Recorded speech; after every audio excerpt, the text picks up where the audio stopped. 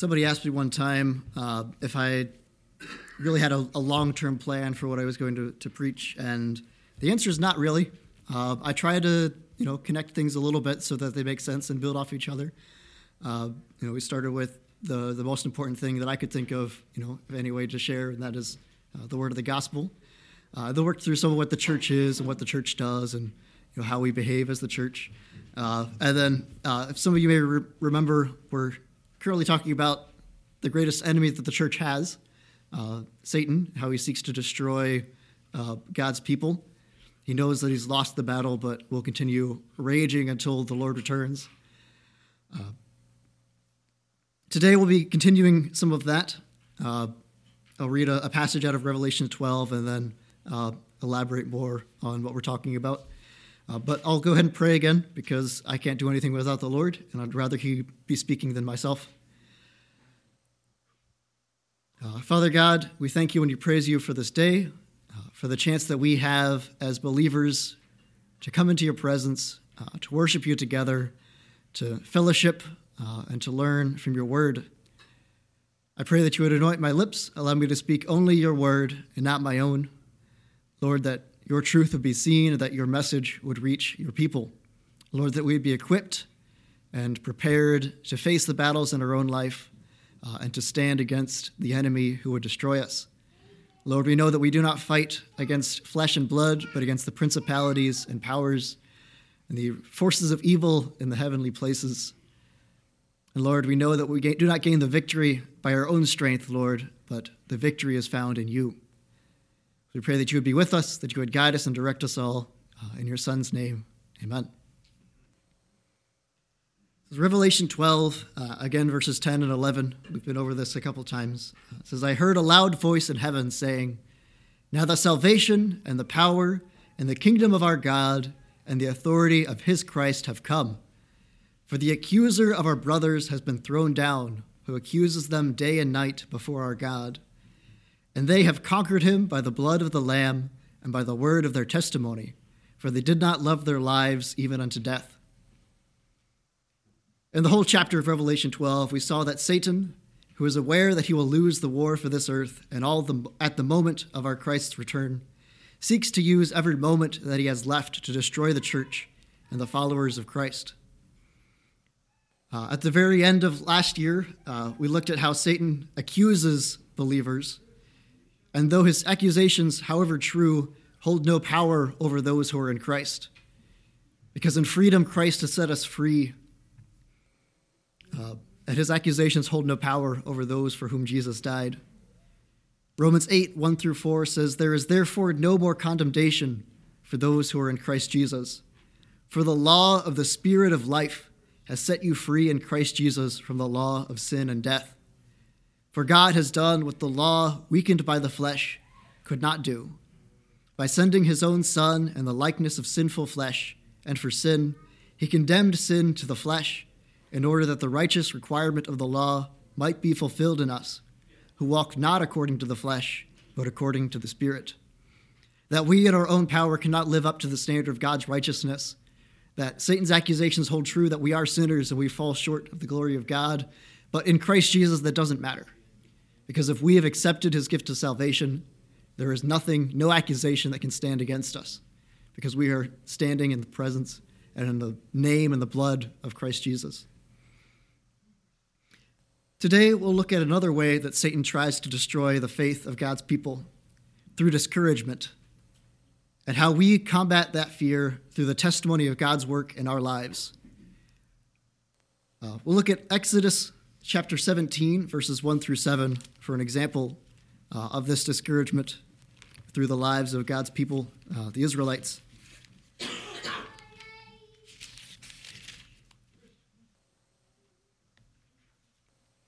For a little bit of context, God led his people up out of Egypt. He delivered them from slavery, led them through the Red Sea, destroyed Pharaoh's armies, and gave them manna from heaven to feed them in the wilderness, just before there in chapter 16.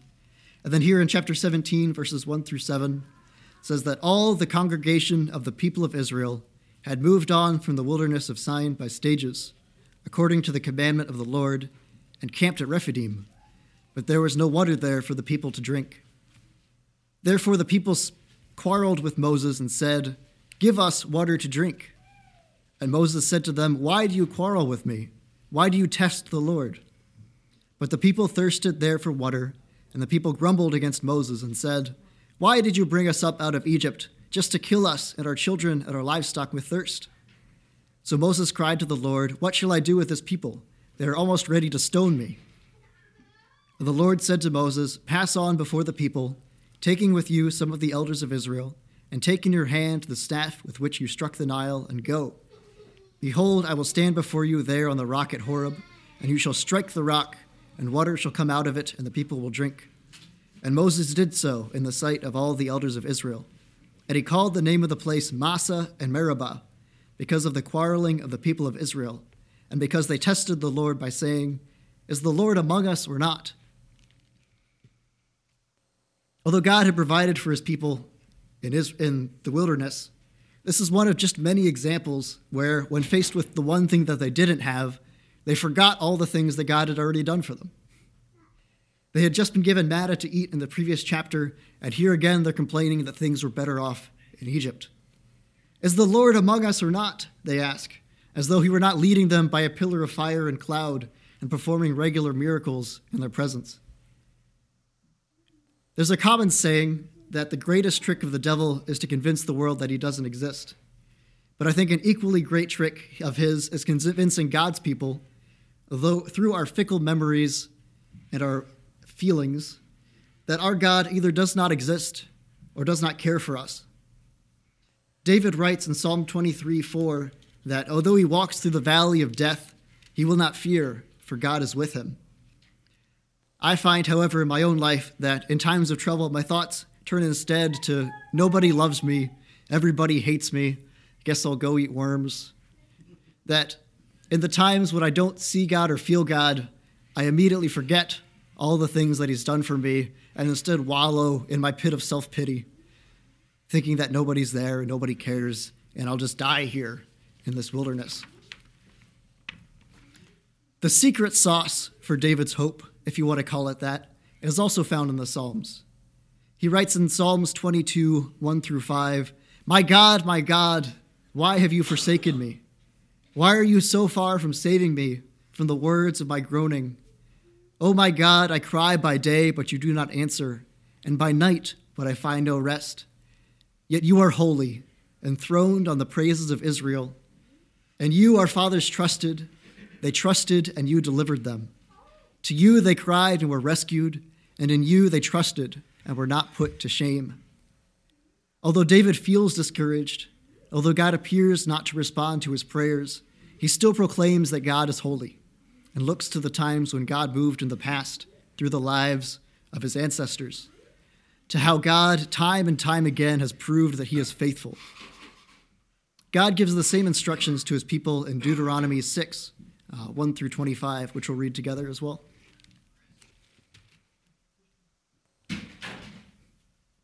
After wandering through the wilderness for many, many years, the Israelites are preparing to enter the land that God had promised them.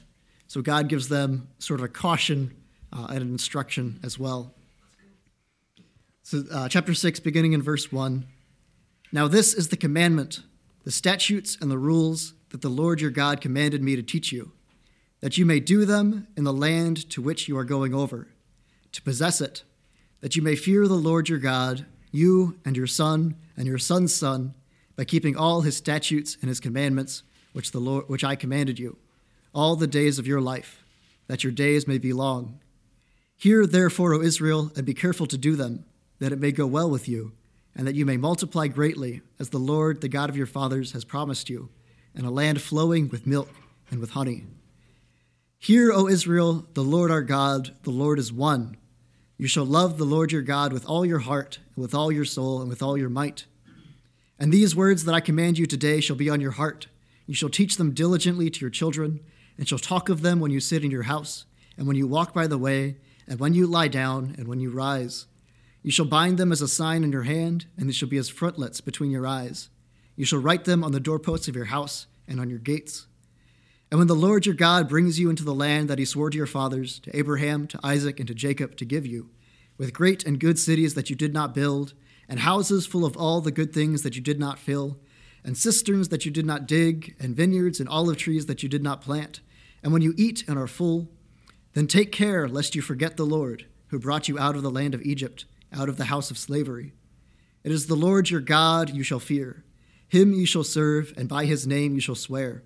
You shall not go after any other gods, the gods of the people who are around you. For the Lord your God in your midst is a jealous God, lest the anger of the Lord your God be kindled against you, and he destroy you from off the face of the earth. You shall not put the Lord your God to the test, as you tested him at Massah, in the verse we read previously.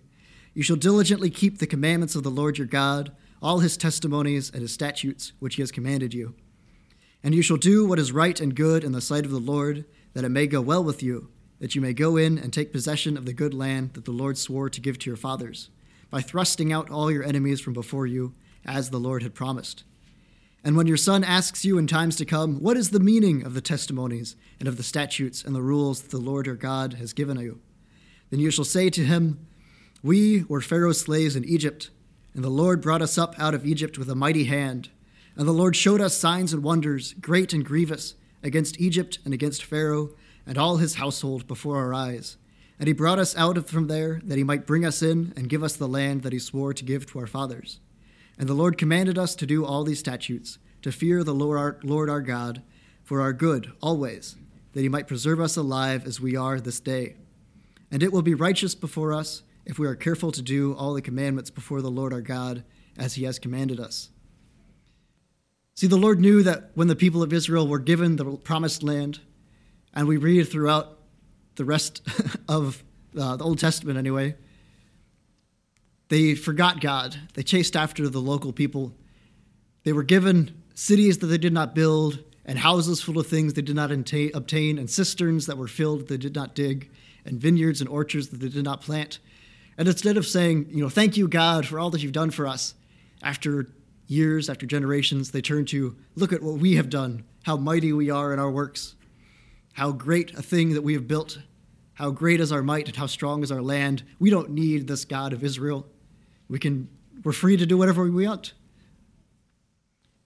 I think that's something that we as a nation of America face today, that, the American dream is to pick oneself up by one's bootstraps, to provide for yourself and for your family, to get ahead in life, to succeed, to lay aside riches for retirement, for the end of our days, to pass down great things to those who come after us.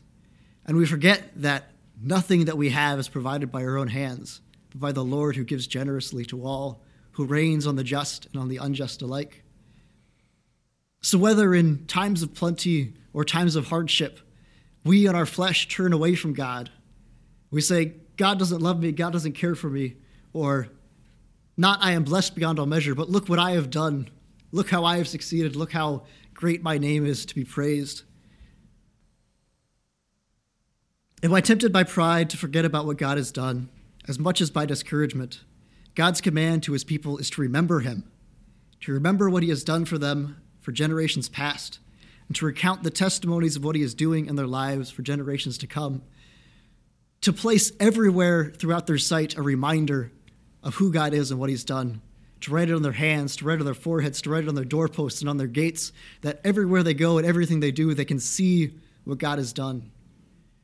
Because when we forget to give credit to God, we easily forget God. But when we remind ourselves and we remind each other of what the Lord has done, we are encouraged and we are strengthened and we are humbled by the fact that it isn't us, but our God who loves us and provides for us. My father-in-law has a great saying. When you ask him, hey, Brother Tom, how are you doing? He says, I'm blessed and highly favored, because there's nothing else he could be. He's not good, he's not fine, he's not well. He's blessed and highly favored by a God who cares for us. For us as believers, there is no greater testimony for what God has done in our lives than that of the gospel. For what good is water in the wilderness, or deliverance from slavery, or even manna from heaven, compared to the promise of eternal life and fellowship with God through Jesus Christ? Last month, we spoke about the blood of the Lamb and how Christ died for us so that we could live forever with him. Hebrews 10:19 through 25 sort of sums this up. It says, "Therefore, brothers, since we have confidence to enter the holy places by the blood of Jesus, by the new and the living way that he opened for us through the curtain, that is, through his flesh. And since we have a great high priest over the house of God, let us draw near with a true heart and full assurance of faith, with our hearts sprinkled clean from an evil conscience and our bodies washed with pure water. Let us hold fast the confession of our hope without wavering, for he who promised is faithful. And let us consider how to stir up one another to love and to good works, not neglecting to meet together, as is the habit of some, but encouraging one another, and all the more as you see the day drawing near." Hebrews 10:19 through 25. While King David and the Israelite people found hope in discouragement by remembering the work of God in the past and looking forward to the prophesied coming of the Messiah, we as believers today have the testimony of the saints who witnessed Christ's arrival, the promise of eternal life for those who accept him, and the presence of the Holy Spirit in us today, which serves as a guarantee of an inheritance, according to Paul. "For in Christ we've obtained an inheritance, having been predestined according to the purpose of him who works all things according to the counsel of his will, so that we who were the first to hope in Christ might be to the praise of his glory. In him you also, when you heard the word of truth, the gospel of your salvation, and believed in him, were sealed with the promised Holy Spirit, who is the guarantee of our inheritance until we acquire possession of it to the praise of his glory." Ephesians 1:11 through 14. See, the Israelites here in the wilderness, where we read, were promised a land that God would give to them. They were promised a home, a place of plenty where God would supply all their needs. The Israelites in the land were promised a Messiah who would deliver them from not only the kingdoms that came against them, but from their own sin as well, from their wishy-washiness and their turning to and from God, and their constant cycle of ups and downs, of righteousness and unrighteousness, of serving God and chasing after idols and false worship. And we today in our own lives, we have the same cycle in our flesh. Paul describes the battle between the spirit and the flesh, how he does the things he doesn't want to do and doesn't do the things that he wants to do. And I'm sure all of us can relate to, we start our day out wanting to serve God and to live honorably for him, and we get so distracted, so caught up in just other things that don't matter, that we forget who our God is. My wife has joined us today, and she can attest to the times that we've had arguments over just the stupidest things. And it takes taking a moment to step back from what I feel, just this anger towards my wife, and to say, God doesn't want me to act this way. God has a better plan for me. God is a better place for me. And he's given me a relationship with my wife. It's not something that I did to earn or I deserve, but God has decided to set me with the person who compliments me most in this life. Who am I to divide us? What the Lord has joined together, let not man separate.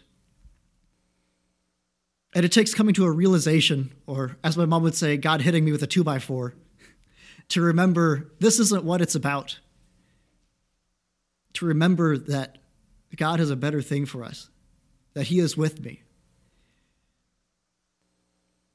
And our testimony serves as a great reminder, not only for ourselves when we're distracted by things, not only for other believers when I can say, hey, Brother John, Sister Cheyenne, whoever else whose name I don't remember,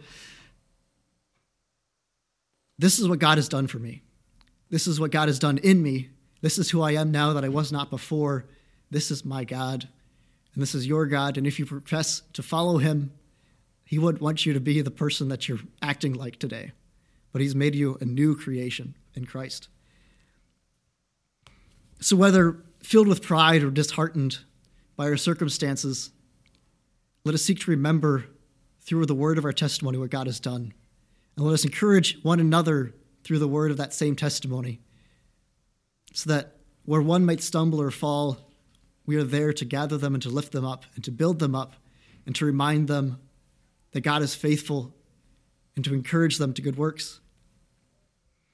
And another thing, too, is that the best witness that we have for the non-believers is the testimony of Christ in our lives. For I, who was once dead, am now alive. I, who was once lost without hope, now have hope. I, who was once discouraged and downtrodden and afraid and depressed, I can face each day with a boldness and with a faith and with love and with kindness and with joy, because Christ is the joy of my salvation. No matter how hard today gets, no matter how sick I feel in my body, no matter how sad or cloudy the day might be, it is not worthy to be compared to the joy that is coming, to the glory of meeting our Christ face to face. Let us therefore cling tightly to the confession of our hope, the testimony of Jesus' saving work in our lives, so that we do not waver when our memories, our feelings, or the lies of the enemy deceive us into thinking that God is not present, that he's not loving or not even real. When one of us is tempted by doubt or pride, let us gather together to share the testimony of what God has done with our brothers and our sisters, to encourage one another and to remind us that our God is faithful to all generations. And let us be prepared, as 1 Peter 3:15 says, to make a defense to anyone who asks us for the hope that is in us. So that if just anyone comes up to you and says, hey, Brother Conrad, why are you so joyful? You just came off of a sickness or doubt or a dryness in the finances. How can you face each day with joy? How can you be so encouraged that you might be able to respond and to say, it's because my God has done so many things for me, that I can point to the years of my life where he's been faithful time and time again. My wife and I moved here from Tennessee 5 years ago almost, and we didn't have an apartment. We had one car that Cheyenne couldn't even drive.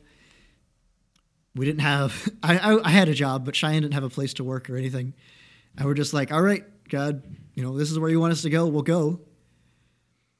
And we were staying with my brother until we could find a place. And I kid you not, we were there for less than 2 weeks before I signed the lease on our apartment, below the rent value with a closed-in garage, which for folks from Tennessee is a blessing in Wisconsin winter.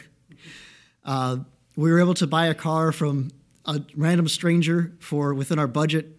And it has lasted us without any trouble for this last 5 years almost.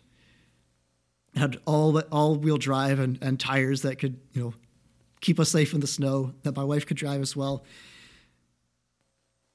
He provided Cheyenne with, some babysitting work. He gave us a great church to tie into within weeks of starting here. He has blessed us beyond all measure. I can't help but say that I'm blessed and highly favored. And that's just the last 5 years of my life. Like, I've got 25, almost 26 years now where I could tell you stories of when I was depressed and God brought me hope, when I was afraid and God gave me strength, when I had chased after so many things of this world and God shut the doors one by one so that I wouldn't choose anything other than him and brought me back to himself and delivered me from not only the attacks of the enemy, but from my own selfishness and my own lies and my own desires. I used to struggle with pornography and addictions to, looking at, the images of people on the internet. And I don't desire those things anymore. It's not that through my self-control I was able to stop. God delivered me. So now even just the thought of it brings me disgust because it's not my wife. It's not the relationship that God has designed for me. And I can't say that it was my own power because I tried for years and couldn't get anywhere. It is only by the grace of God that I'm free. It is only by his power. It is only by his strength. And church history is filled with accounts of the believers sharing their testimony from its establishment in the book of Acts until the present day. I used to think as a kid, we'd invite, kids or teens or, folk up to share their testimony during service or especially during a revival. I used to think, I don't have a testimony. I've been in church my whole life. I never did anything strange. I don't, have a history of drugs or alcohol or sleeping around with other people. I'm a good kid.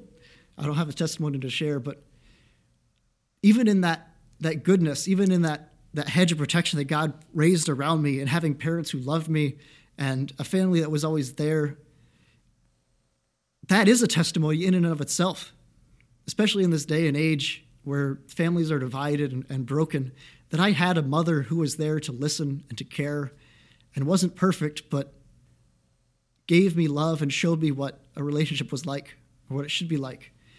And even though I had a father who didn't really connect with me, he provided for my family, for all of us, so I didn't have to worry about going hungry or being cold or without a house. I had a place to stay and I had food to eat, and I had a family who showed me what love was like. And when I came to know the Lord, he showed me so much more, so much greater is a life with Christ than anything that I could imagine before it. Because the greatest testimony that we have as believers is the change in our lives from before we knew Christ to after we know him. And some may have said it's like a night and day flicking of a switch. Once I was in darkness, now I'm in light. The Apostle Paul had an encounter with Christ on the road to Damascus where the Lord appeared and shone, a light around him, and he was blinded for days. And God spoke to him and said, you're doing the wrong thing. I want you to be on my side, not against me. And I could say in my life that it wasn't, quite that dramatic. It took years of choosing to trust God. But the more that I come to know him, and the more my eyes are opened, I can see even before I chose him, even before I claimed to follow him, he was there in my life. He was protecting me from the worst things that I could have chosen, and he was preparing a way for me that I could come to know him. I think it's in 1 John somewhere, I didn't prepare it in my notes, but it says that we love God because he first loved us. That I can't put credit on even my own choosing to know God for the changing power in my life, but that God had prepared the way long before I knew him, long before I accepted him, so that when I did choose him, he could reveal all that he had done.